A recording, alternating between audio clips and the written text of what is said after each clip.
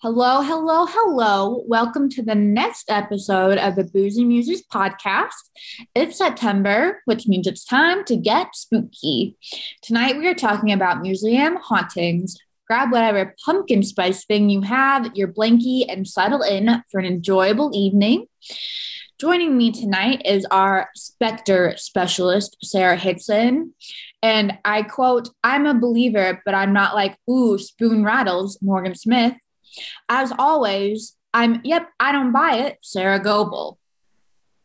For each ghost story, we are going to listen, then rate it on a scale of how many glasses of wine we would need to drink before we would believe the story. Of course, we have trigger warnings before we get going tonight. We have suicide, hanging, death, rape, and murder coming up. Apologize if those are triggering to you. Okay, are we ready to do this? Morgan literally just grabbed her blankie. Thank you for following. I did. I'm getting cozy. I am ready to go. Thank you for using my direct quote of spoons rattling. Okay. So I'm going to kick things off at the Castle Museum in Saginaw, Michigan. It's French Renaissance Revival castle that was built to be a post office in 1898.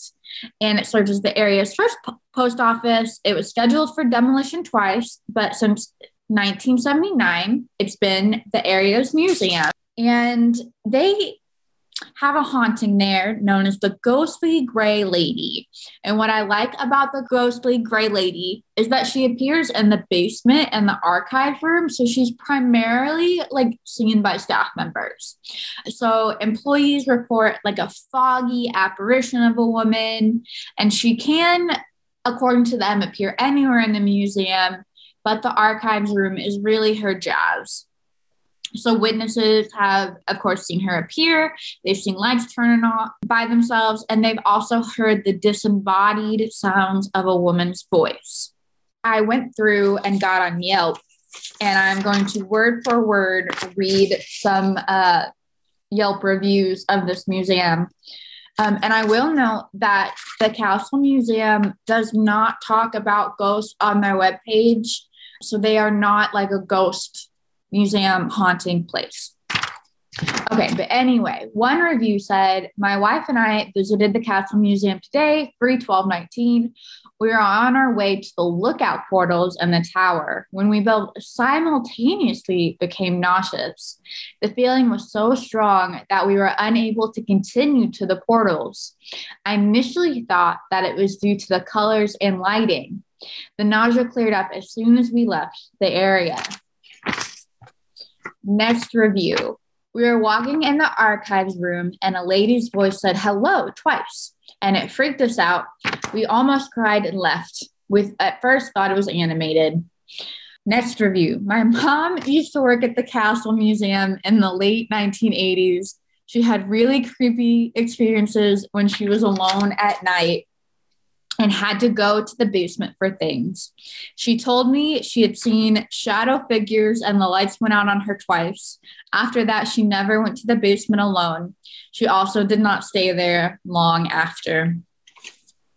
Initial thoughts on the Ghostly Gray Lady of the Castle Museum. I almost cried. Aw. Poor babies. Yeah. So precious. I like the couple who both got nauseous at the same time. It's like, what did you eat before you came? Did you try a new restaurant? Did you ever think that maybe your soup or something that day didn't sit well with you? Why automatically does it have to be this place is haunted? They had Michigan Mexican food. And also, you say that the museum doesn't advertise themselves as a spooky place. They do not. But obviously it seems to be known that this place is quote unquote haunted. So I always feel like people go in expecting things to happen. So none of these stories are really compelling me right now. Here are my initial thoughts. The museum's not actually haunted, and the Ghostly Gray Lady is actually a real, alive researcher just trying to deal with historic county records. And she's completely alive, but just desperate for human contact and a Big Mac. It's just a poor archivist, and she's like, "Stop calling me pasty." Like, there's no windows down here. It's better for the paper. You try working in the basement, you wouldn't be tan either. The second thing that I really like about this, and this is actually the reason that I picked it, is oftentimes, especially when it's like a haunted museum, especially a historic house, like where I work, people are always like digging in, trying to figure out like, oh, who it is. Like, let's make a historical connection to legitimize it. And that has absolutely not happened in this case at all. Like, there's no super long backstory. There's no like, oh, she was this lady from when the, castle was built and then, she died in order to save it from demolition. No, it's just like a random gray lady who likes the basement in the archive room. And that's just her thing. So I do enjoy the vagueness of the ghostly gray lady. It's very, very much appreciated. Yeah. I will say the vagueness of the ghostly gray lady almost makes me want to believe it more, because I feel like when people come up with these elaborate backstories, they're trying too hard. And at least in this case, you're just like, yeah, we don't know anything about it. She just like shows up, and that's what we deal with. So exactly. I'm intrigued by the vagueness. I feel like you're not always going to know who it is. It's just, no. If it's paranormal, if it's ununderstandable, you're like, you don't always have to connect it back to history. But again, I'm super skeptical. So do I actually believe in the gray lady? No, I don't. Any final thoughts about the gray lady? And then let's vote in glasses of wine. I mean, you know me. I have the background of going on ghost hunts and having believed You're our specter specialist. I am. So like understanding that this gray lady isn't really somebody that people know about, it makes sense, because like if she's been there since the beginning, like Victorian era, who the hell was keeping records on their random volunteers who were helping with stuff in a post office? Right. Nobody. And so it could just be that she's someone who just really liked the building. She just really liked the work that she was doing, and she somehow attached to it. Doesn't seem malicious. So that's great. She says hello. That's so sweet. You're so nice. Yeah. So like, she's good. She's just chilling. She's living her whole life making sure that no one messes with her shit that she worked most of her life probably to organize. So, she's just keeping an eye on it. She's good. So I would say my scale, like really at like 2 glasses of wine, I'm feeling good. Like 4 glasses of wine, I'm absolutely done in. I'd say the gray lady for me is about a 5. Like with the vagueness, I find it intriguing. If I drank half the bottle myself, I'd be like, gray lady says hello. Archives basement. Someone could die in there and the staff would never even know.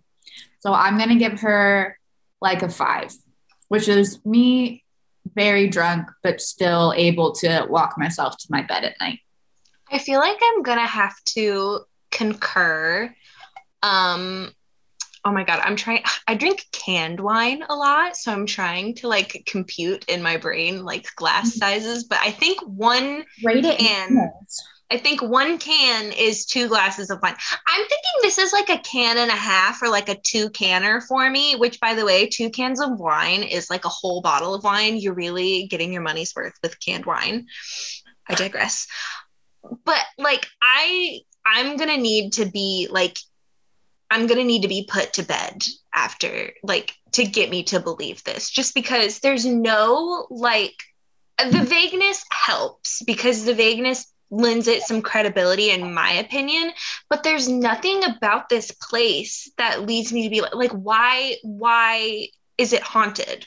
Why is there just like this one ghost supposedly here? Like, there's nothing that really strikes me as like, oh yeah, that's a place that would have ghosts. Like, it's a post office. That's a museum now. Like, I just don't see it. Okay. Thoughts, Kitson? I mean, I'm to the point where it's like, give me a shot and let's go meet her. That's where I'm at. I don't need a glass of wine. I mean, if we're gonna have dinner first, yeah, like give me a glass of wine and then we'll go investigate. But I mean, if more than, I would say, like, if there are Yelp reviews of random visitors that have been like, we didn't feel super great in this one spot, and my understanding of like how ghosts work is by like electrical, they will try to pull on like different energy sources to attempt like manifest themselves. That's how like I've been taught. You guys look at me looking crazy. I mean, if you don't feel good in a place, that like those are like your spidey senses are kicking in. I mean, if your whole body runs on electrical current, right? Like your neurons and all of that good stuff. So it makes sense. Also, like why lights would flicker and why phones and cameras go dead when things are supposedly haunted. It would explain why in like one specific place, why like that couple didn't feel super great. And it wasn't just one of them, but it's like at the same time. And then they left and they instantly felt better. That to me would be like, there's something about this space. But again, I'm at a shot. Let's go meet her. Why don't you give us your personal story? So I'm from Central Pennsylvania, if you did not know that. And so when I was 13, my dad and his friends taught a ghost hunting 101 class. And at the end of the session, we went on a quote unquote ghost hunt to a local historic house. They're called the Packwood House Museum. It's in Lewisburg, PA. The house itself is supposedly one of the oldest log cabin based homes in the entire state. It was built in 1796 to 99, somewhere in there. It's originally made as to be like an inn and a tavern. And then in like the mid 19th century, because of the river being like literally right next to the structure, there's a lot of traffic with like trade and things up and down the Susquehanna. And then unfortunately with the railroad, things kind of changed. And so the house wasn't being used as like a hotel or an inn anymore. In 1936, Edith and John Featherston moved into the home. And instead of filling it with kids, they filled it with their stuff from international travels, which is gold, to be honest. I love it. Upon their death, it was in their will for their house then to be turned into a museum for the public. This was in 1976. I went again when I was 13. They had like the rooms, they're just like filled with random stuff from different countries. Some are set up as bedrooms, some are set up as like parlors. The one room that I was in was set up as a bedroom and it had opposing mirrors in it, which is a big no-no. You have infinite reflections. And so it could create a portal to another world or to like another dimension or what have you. It would be almost like an open invitation for anything, say, that would be a ghost to then enter the space. I was in a room with an older woman and she starts feeling extremely lightheaded. And she told me, quote, to get the hell away from her because I was apparently attracting something into the room. So that was a fun experience in the house. But to get into the museum, Morgan, your face is priceless. But to get into the house itself, you have to go in through like a separate building that they call the curator's office. It's also like where you would pay admission. They also have the gift shop there because it's like a one-person show. Basement of that building, again, because this was an inn and a hotel, there's supposedly the spirit of a man who raped and murdered young girls, like roughly 12 to 13 years old. And in the basement of this building, he supposedly like hung himself. So he's not necessarily like a demonic presence in the basement. He's just an asshole. And when we went, I didn't want to go downstairs because I was like, being a 13-year-old girl, I don't know what he'll do. Even if you wouldn't believe in it, be like, that's not a good idea. Like, we're not going to do that. But my being even upstairs, my camera died. It was fully charged. Camera died. I had my charger with me, plugged it into the wall. It would not charge. And then we went to plug it in the house somewhere else and it charged fine. Okay, I have thoughts about multiple things. Like Okay. sometimes outlets just don't work. Like maybe you tried a bad outlet. Like that happens. I work in a Also, smart house and I specifically know which outlets don't work. oh yeah, I've worked in a museum before that like specifically had outlets that didn't even have any electrical components. It was literally just like the face of an outlet on the outside because they had to rush a couple of things when the building was being built. So like maybe the outlet just didn't work. But like also that lady who like got lightheaded, like first off, you're old. Old people get lightheaded. And like old cranky people also like to blame young women that have their life ahead of them for their problems. So of course she was like, oh, my stomach hurts. It must be the beautiful 13-year-old with her life ahead of her's fault. Like, come on. So I don't know. I'm just like skeptical and bitter. I'm gonna say, I feel like if anyone was gonna come back and or come stay, whatever the situation is of selecting to be still in this plane of existence before moving on either way, I wouldn't even venture to know how that works. But he seems like enough of a, pardon my French, like an ass hat that he would make that choice. I'm gonna give it, yeah, again, 5 glasses of wine. Like, because I know and trust Sarah, and I know that she's like a pretty rational person. If it was anyone else, I'd be like 7 glasses of wine. Like, people are just feeling things because there was a rapist and a murderer in this house. But because it's Sarah, and I know that she's not like, she doesn't have flights of fancy, I'm going to give it 5. Like, if I was at a bar with Sarah and I was 4.5 glasses in and she started telling me the story, I would be enthralled. I feel like I was very mean to old women, and I've had a moment to reflect. And I want to say that not all old women are bitter and jealous of young people, just some of them. And I think that lady was one of them. So that's my PSA to any old women who listen to this podcast.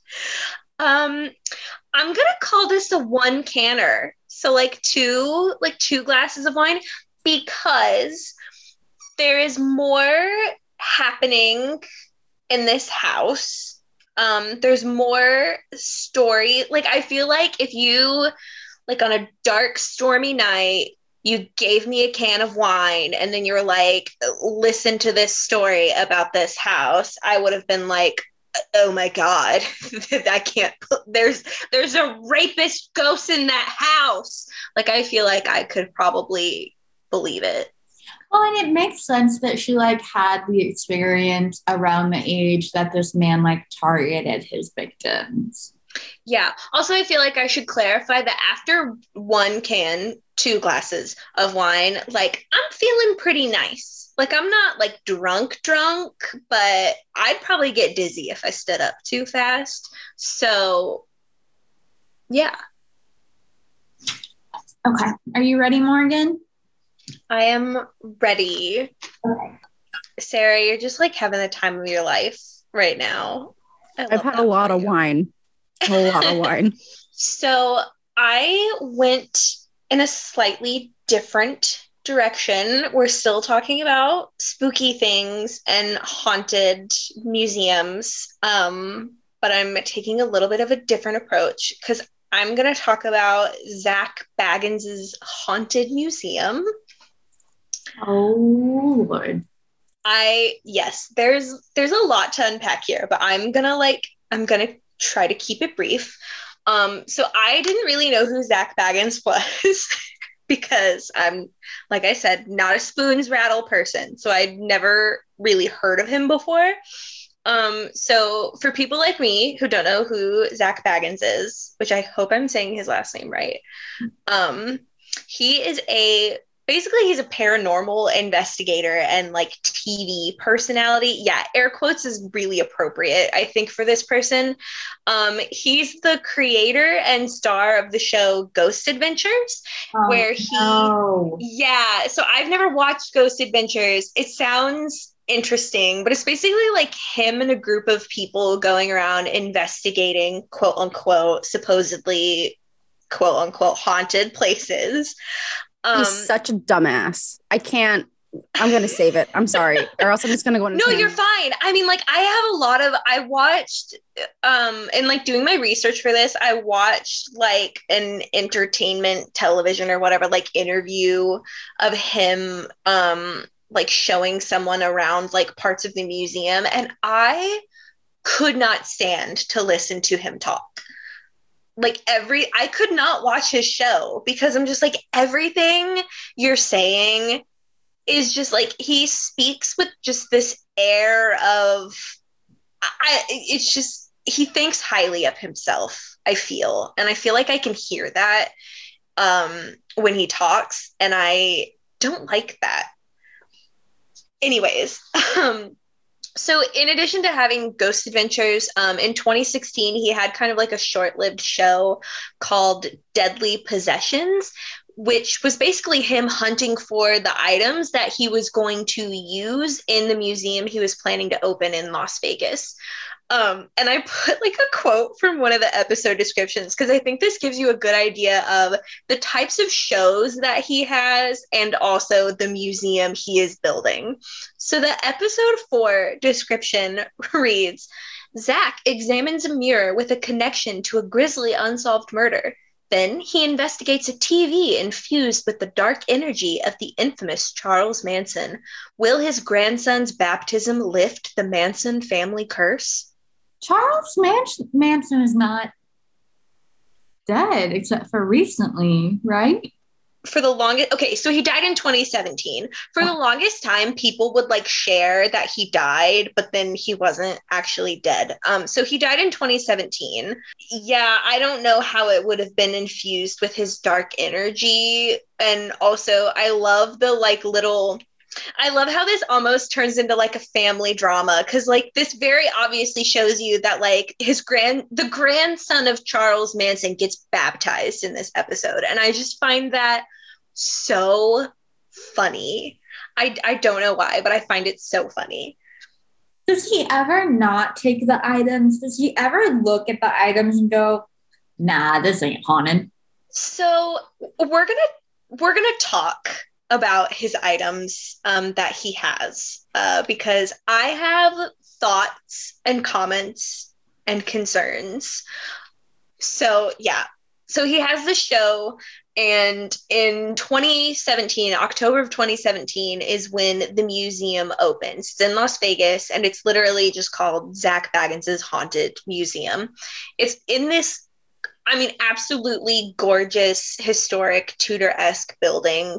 Like it's a beautiful home. The building was built in 1938, and the original occupants were a prominent Las Vegas family named the Wingerts. The building that it's in is known as the Wingert Mansion or the Wingert House.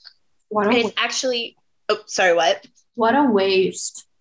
I know, it's like it's listed on Las Vegas's historic property register. I don't think that it's nationally accredited or anything like that. And the weird thing is, like, I love adaptive reuse of historic buildings. I hate that this building was repurposed for this. It won an award from the city for like best adaptive reuse of like a historic resource, which is like, it's great, but it's also like, I feel some type of way about this museum. I'm getting ahead of myself.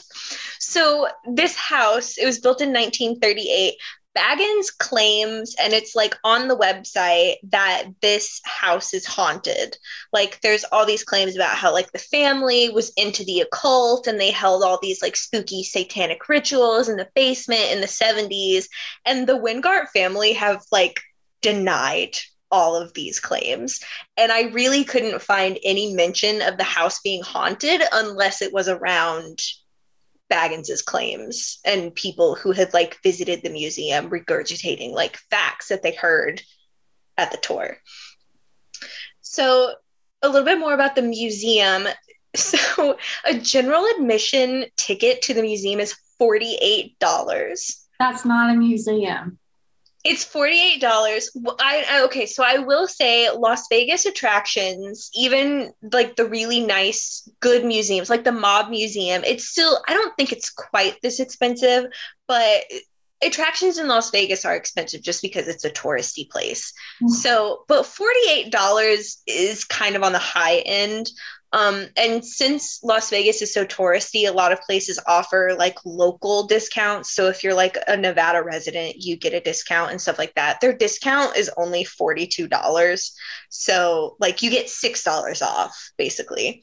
Um, they also offer an all access ticket that gets you like some extra like merch and access to like off limits areas. It doesn't exactly explain what those areas are.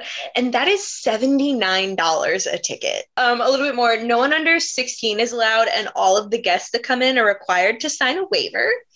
The website says, quote, "This is because the building is known to contain ghosts and spirits and cursed objects. Management wants to ensure every visitor is aware of potential risks that could be caused by unseen forces." I think I'm rolling my eyes so much.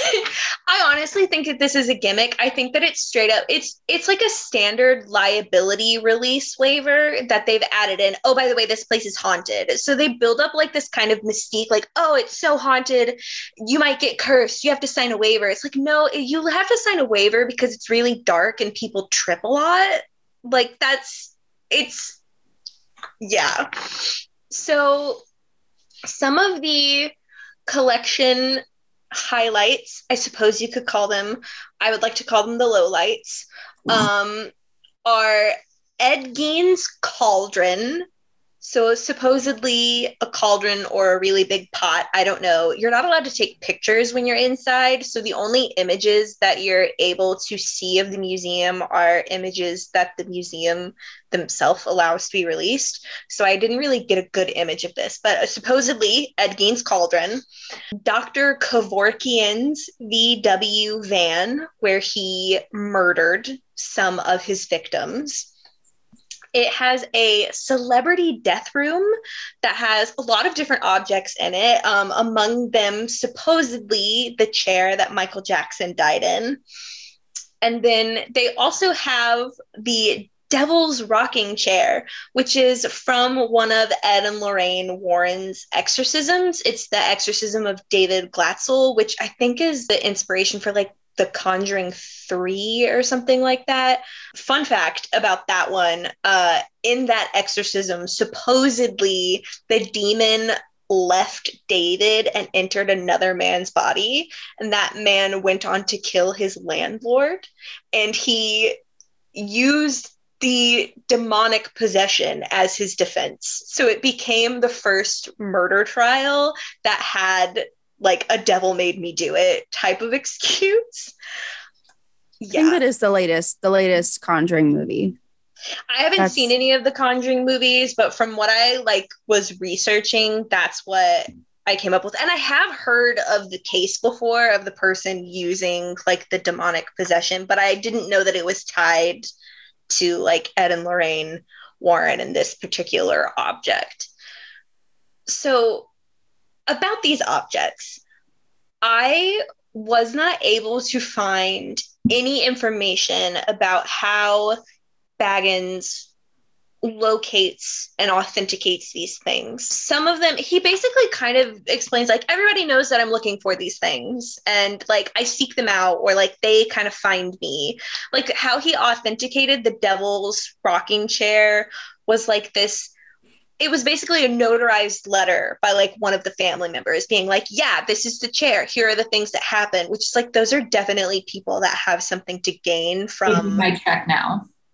Yeah, like from lying to corroborate this story. So there's a lot of shadiness, I feel like, around the objects that he collects. And because nobody's allowed to take pictures or anything like that, it's really hard to find information that doesn't come specifically from Zak Baggins or specifically from the museum. I found this website called theskepticalinquirer.org, which, yes, I'm going to address that it does not sound like the creme de la creme of good sources. But this one person, Kenny Biddle, he's written a lot of articles that I feel I can trust his judgment, because like he literally like shows screenshots of his research and everything. Like he researches in a way that I would research to try to find these out.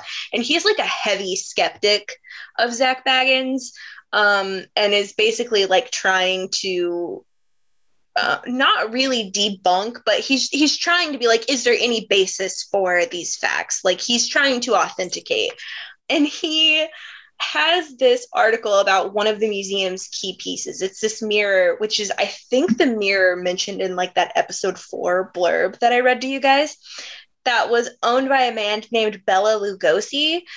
And Kenny contacted the family of Lugosi to try to like establish ownership. And the family was basically like, we have no record of this in any of our family history. We definitely feel like the museum is just making up a story. So there's been people connected to these supposed objects who are like, this isn't real. It's the same type of thing with people being like, no, the house isn't haunted. So many of the things that Baggins claims to have are likely fakes, but a lot of the things that he has that could be real are like huge violations of privacy and ethics. So like in the celebrity death room, one of the reviews that I read said that there was a Polaroid that Baggins had gotten from a police officer who was at the scene of Chris Farley's death. And the Polaroid has Chris Farley's body in it. And it's just on display for people to see, which is just so disturbing on so many levels. Like you're basically like taking a photo of someone who's dead and then charging people money to see it. Another reviewer said that like in the Kevorkian van, there was a mannequin set up in it to represent one of the victims. Like they had like an actual name tied to it and everything. So it's like, it feels very voyeuristic in a lot of the places where the items might actually be real. And some of the other reviews that I read of the museum talked about a lot of theatrics throughout the tour and how it kind of gave off kind of like a sideshow-esque vibe. Like the tour was heavily scripted. They weren't really encouraged to spend time, which in my mind reads as sketchy, because if you're not encouraging people to spend time to read everything, you're wanting them not to realize something. And apparently there's like actors and stuff who like jump out and do jump scares. And like they have a lot of little people on staff who are dressed up as clowns and things like that. So it's like, it's so, it's just like layers and layers of, I don't know what's going on. Half of this stuff is probably fake. The stuff that isn't fake is really disgusting. And on top of that, you're making a spectacle out of all of it. So in conclusion, this place is sketchy as hell, and I feel dirty having just read about it. But yeah, that's the Haunted Museum. I don't really know how to fit this into like our rating scale. I suppose that we could rate in like glasses of wine, like what it would take to make us walk through this museum, or like if we believe in these objects. I don't know. Let me rate this. I could rate it. 3 bottles of wine, and you two could be carrying me to the ER to get my stomach pumped because I would be close to dead. And I would be complaining about this as A, not a museum, B, if it is a museum, the worst kind of museum, and C, what kind of museum doesn't encourage people to spend time with the objects? We have pop-up museums, and museums are changing, but still, as they exist today, museums are object-based learning centers, and I feel like no one is learning anything. So no, this is bullcrap. Yeah. I agree with a lot. And I kind of went into this, like I've passed by that building a couple times, and like I've been intrigued by it. I didn't really know what it was. And like at first glance, it's almost intriguing enough to want to go. But the more that you dig into it and read about the things that are in there, it's like, I will be dead and rotting in the ground before I pay someone $50 to go be a voyeur to literally the worst things that have happened and been done to people. Like, when I read that there was like a Polaroid of someone's body, I'm just like, that is such a violation. And to put it like a mannequin in the back of the van is just unnecessary. It's unnecessary. And I feel like there are definitely ways that you can there have been good ways in other places where you can talk about stuff like this. And like, even as someone who's like interested in true crime and things like that, like, it's too far. It's too much. And I'm like, it's lacking in respect for the victim. So I honestly think if any spirit or specter is haunting this museum, it's the victims who are angry at like the victims of the museum who are upset how they're being used as money making. Yeah, his whole thing seems to be shock value, because looking at the types of idiotic things he does on his shows, he locks himself in haunted places that have like recorded instances of very violent things happening to people who go into these spaces. He locks himself and his team in there for the night. And you're like, that's insane. Oh my God. Like, I wonder what happens. And that's why his show is so popular. That's why he's such a dumbass. He doesn't think about the safety of his team first. No. And doing the things that he's done purely to get people to come in the door to pay the amount of money that they're paying for that, it's not worth their time. It's not worth the money. Mm-hmm. There's no educational element that's beneficial for people. If you're going to put things on display, maybe talk to them about like the dangers of using a Ouija board, why that's a bad idea. If you're going to be playing off of like, if you believe in the paranormal, we're going to talk about how not to be an idiot, because look at these things, look at this, not to be like, oh, these were bad people who played with things that they shouldn't have played with. But like, if you're going to believe in it, there are legitimate things out there that could hurt you. So let's make sure that you know how not to be an idiot. Right. Well, and it plays in the whole idea that like museums are supposed to be educational institutions that also collect. So, just because you collect these things and you put them on display and you allow access, that doesn't mean you're creating a museum. And I read some of the reviews that I read basically talked about how it felt like they were being rushed through to the point that it felt like they weren't concerned about the quality of your experience, but rather the quantity of people that they could push through so that they could make more money. So I don't feel like this is a venture at all that's supposed to fulfill the purposes museums fulfill. It's to make money. Okay. Fun stuff, guys. I would never believe this ever. No, like I would not go. I went into this experience being like, I don't know, maybe. And now I'm just like, now that I know what I know, I will never look at that building the same way again. Because I'm just like, that's absolutely disgusting. All right. Hickson, do you want to bring us back to fun hauntings of actual museums who deserve the term museum and are not violating it, and therefore my hopes and dreams? Sure. So I have a list of supposed hauntings at the Museum of Science and Industry in Chicago. Yay! Yay! This particular museum, the building and the grounds were originally part of the 1893 World's Fair. Just for a bit of history in there. And there are supposedly many ghosts that haunt the museum, some that are attached to objects, some that are attached to the space/grounds. First of 5 that I have reports of is the ghost of Clarence Darrow, who is the the great defense attorney of Chicago in the early 20th century. He is said to be seen walking the site of the Jackson Park Lagoon and is also seen on the terrace of the museum. Lovely. The second is the entire Pioneer Zephyr train. It's a stainless steel train, is in the museum.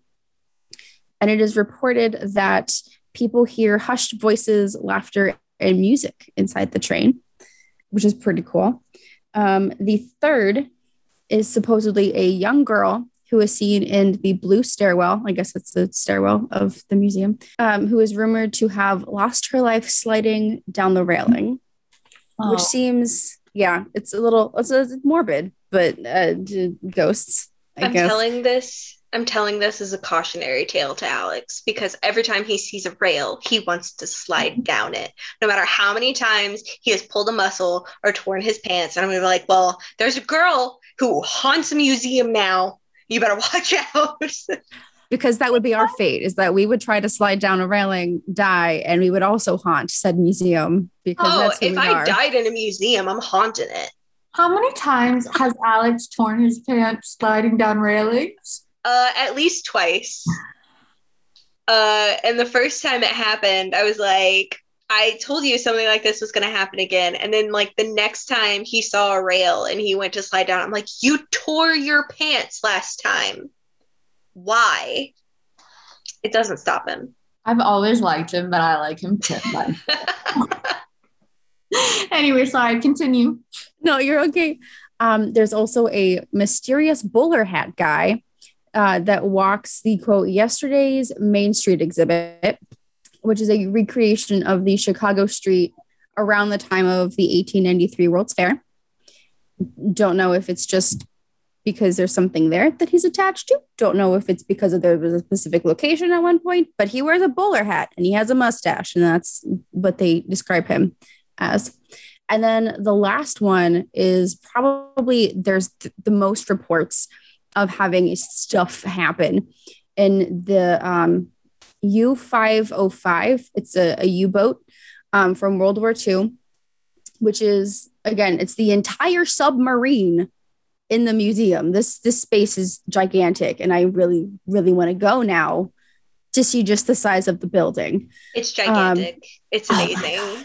Oh, so road trip, gallery talk, Boozy Musies road trip. We're going to Chicago. But the U-boat is supposedly this immersive high-tech exhibit that embraces the sub's hauntings and the stories behind it, specifically of the commander who killed himself on board. He shot himself in front of his crew. The reason wasn't entirely noted in my research, but he seemed to hang out like by himself a lot. So don't know if it was just because he was like lonely. It was, being on a sub, I guess your brain can do weird shit to you. But I have a couple quotes here. I got 2 quotes from some articles that I read. I know, we're so excited. Quotes are great. Love direct quotes. Yes. So the first one says that female docents especially seem to be having a tough time with the commander's ghost. One young woman had just made a rather insulting joke about the commander, which seems really like insensitive if he killed himself, but I digress. When a steel door suddenly slammed closed on her hand, injuring her. Yikes. Another woman felt a hand come out of nowhere and grasp her shoulder. Of course, there was no one else in the room. And another, docents and security guards have both experienced unseen forces on the sub. In 2005, one security guard told of hearing voices on the U-505 every night while she was on duty. And another reported sightings of a most unnatural sort, the apparition of legs, feet, or shoes in the door of the commander's cabin, and a strong feeling of being watched while inside the room. I don't buy any of it. So I'm not saying that I would need to be Zach Braff, is that his name? I've tried to block it from my head. Zach Braff? The guy from Scrubs? No, what's the guy from the Haunted Museum? Zach Baggins? Oh, well, Bilbo Baggins. I watch a lot of TV. I'm sorry, I'm just picturing like if the cast of Scrubs made a haunted museum. I would probably go to that. Yeah, that would be quality. Not the Zach Baggins one. Like, I'm not saying that I would need to be pump my stomach drunk to believe this stuff, but it just seems odd that, like, in my head, if like hauntings are going to be real, it will be people who are attached to the space or an object.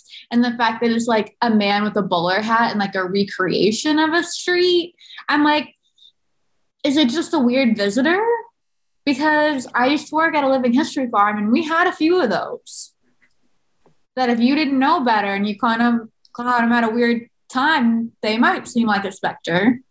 Right? We had a trench coat guy in my undergrad who worked for parking services. So you'd always see him walking through the parking lots. And like, if you didn't know better, you'd be like, oh my God, a ghost.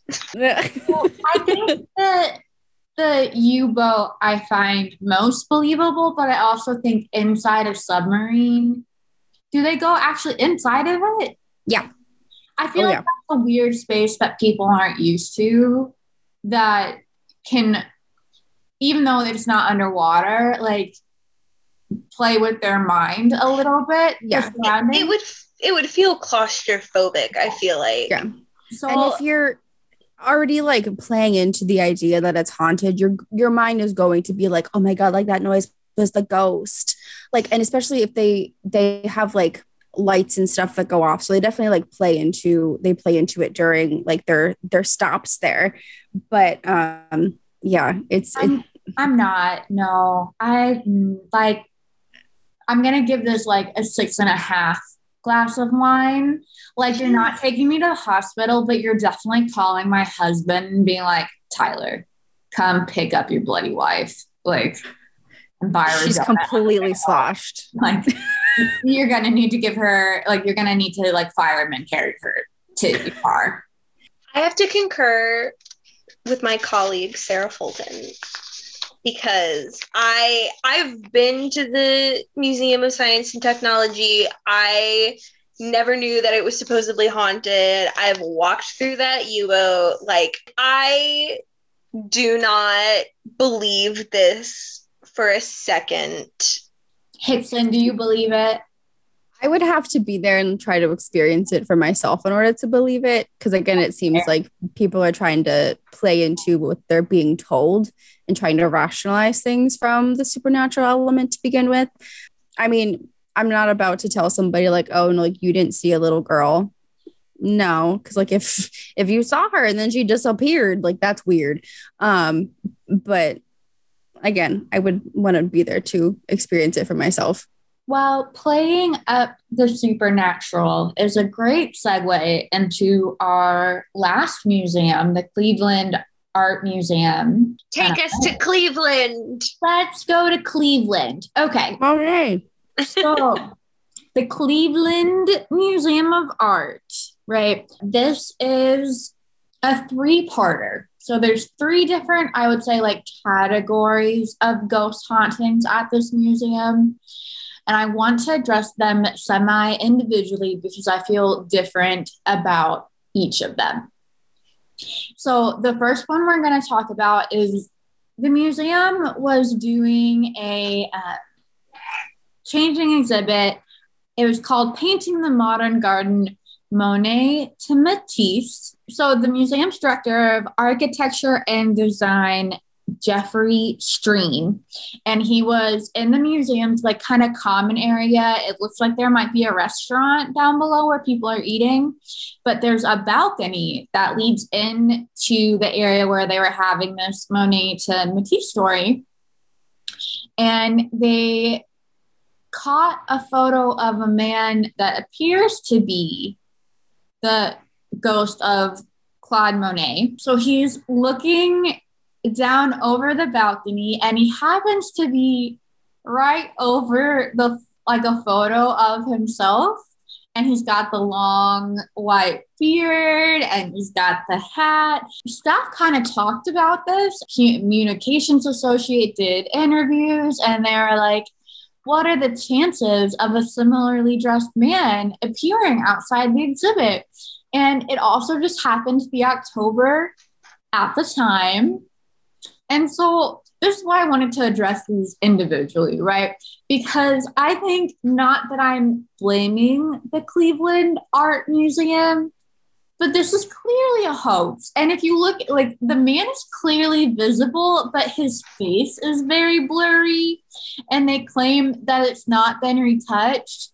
But the fact that staff are openly talking about it in an art museum, which means that it's a staff photo and it's October, I'm just like,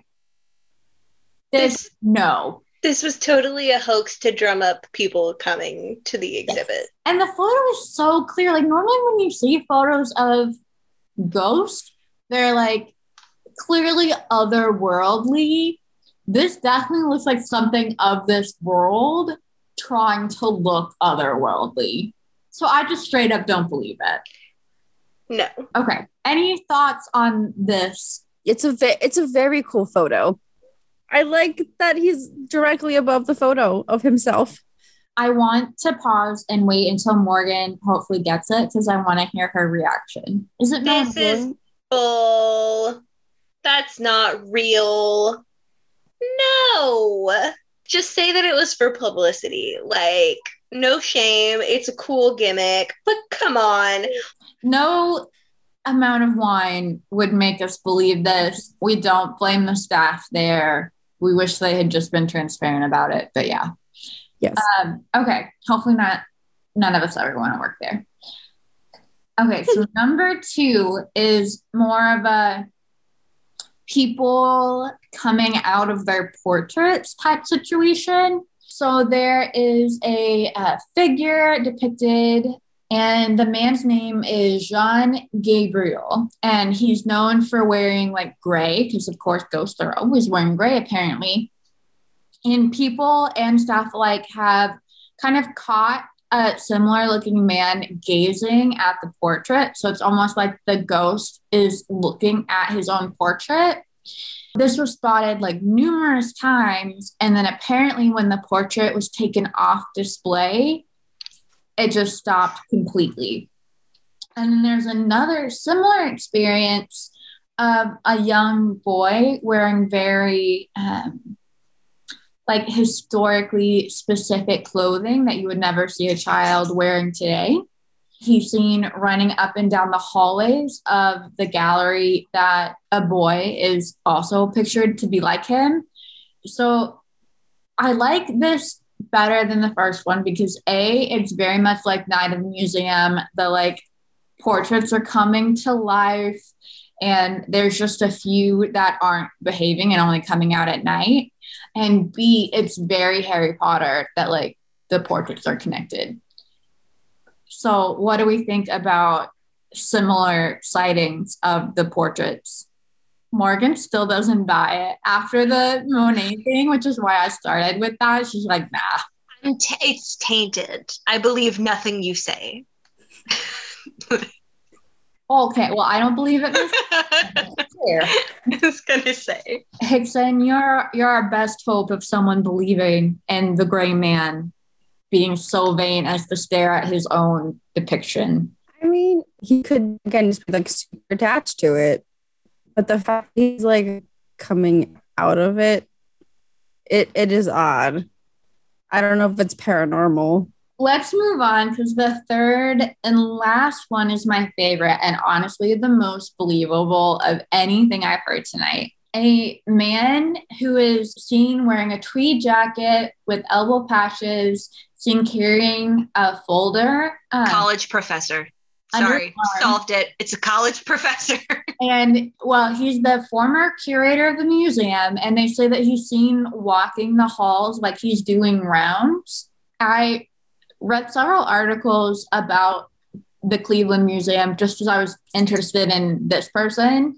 And the story is like, so they kept spotting the man in the tweed jacket, and so many people had seen him that they went digging through the museum archives to figure out who he was. It was museum director didn't like his successor who took over while he was still alive, named Sherman Lee, to the point that Sherman Lee like wrote down in the oral history of the museum the issues that he had with the former director, to the extent that apparently the former director continued to haunt him after he died. And I find this the most believable, because if I didn't like the person who took over my job after me, I would A, bother them in life, and B, come back to make sure that they were doing a decent job. And so the staff member who refuses to leave to the extent that they're still doing rounds post-death is the most believable of all of the mysteries to me. 2 glasses of wine. I'm 2 in right now, and I believe it. I feel like solely because I'm such a petty individual at times, I want to have faith in this, so I will give it a can and a half, maybe, or a can and a fourth, or maybe just like a can on an empty stomach. We want to believe that this is a possibility for us.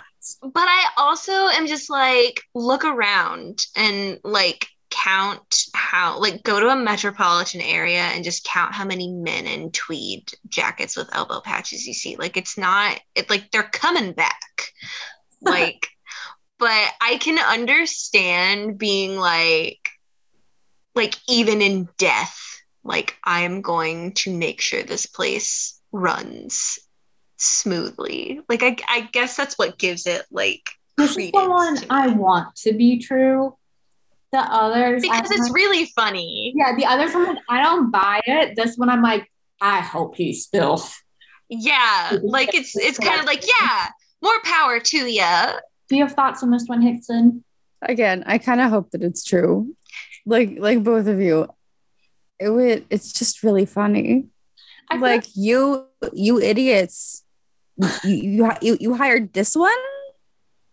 Was there literally nobody else in the building that could have done this? And you hired this one. Well, shit, if you can't do it right, then I'm going to come back and make sure that shit gets done, because clearly I can't trust anybody to do this without me. I feel like I have the capacity to be this type of person when I die, but I don't know, because I kind of think about like where I work now, knowing that people who've worked there in the past have had good intentions, but not necessarily done a good job. Like, I can definitely understand where they're coming from, but I'm also like, you know what? Like, I'm going to leave like a word vomit document of like everything Morgan knows about the collection. And like, that's it. I'm out. Like, don't call me unless you absolutely need to. But this is it. Goodbye. Let's wrap up before we get too far into places we formerly work. Tonight, we have talked about quotation mark museums full of haunted, again, quotation mark, I can't have enough air quotes, haunted things that we think are a violation of both the remaining family members of those victims as well as the term museum.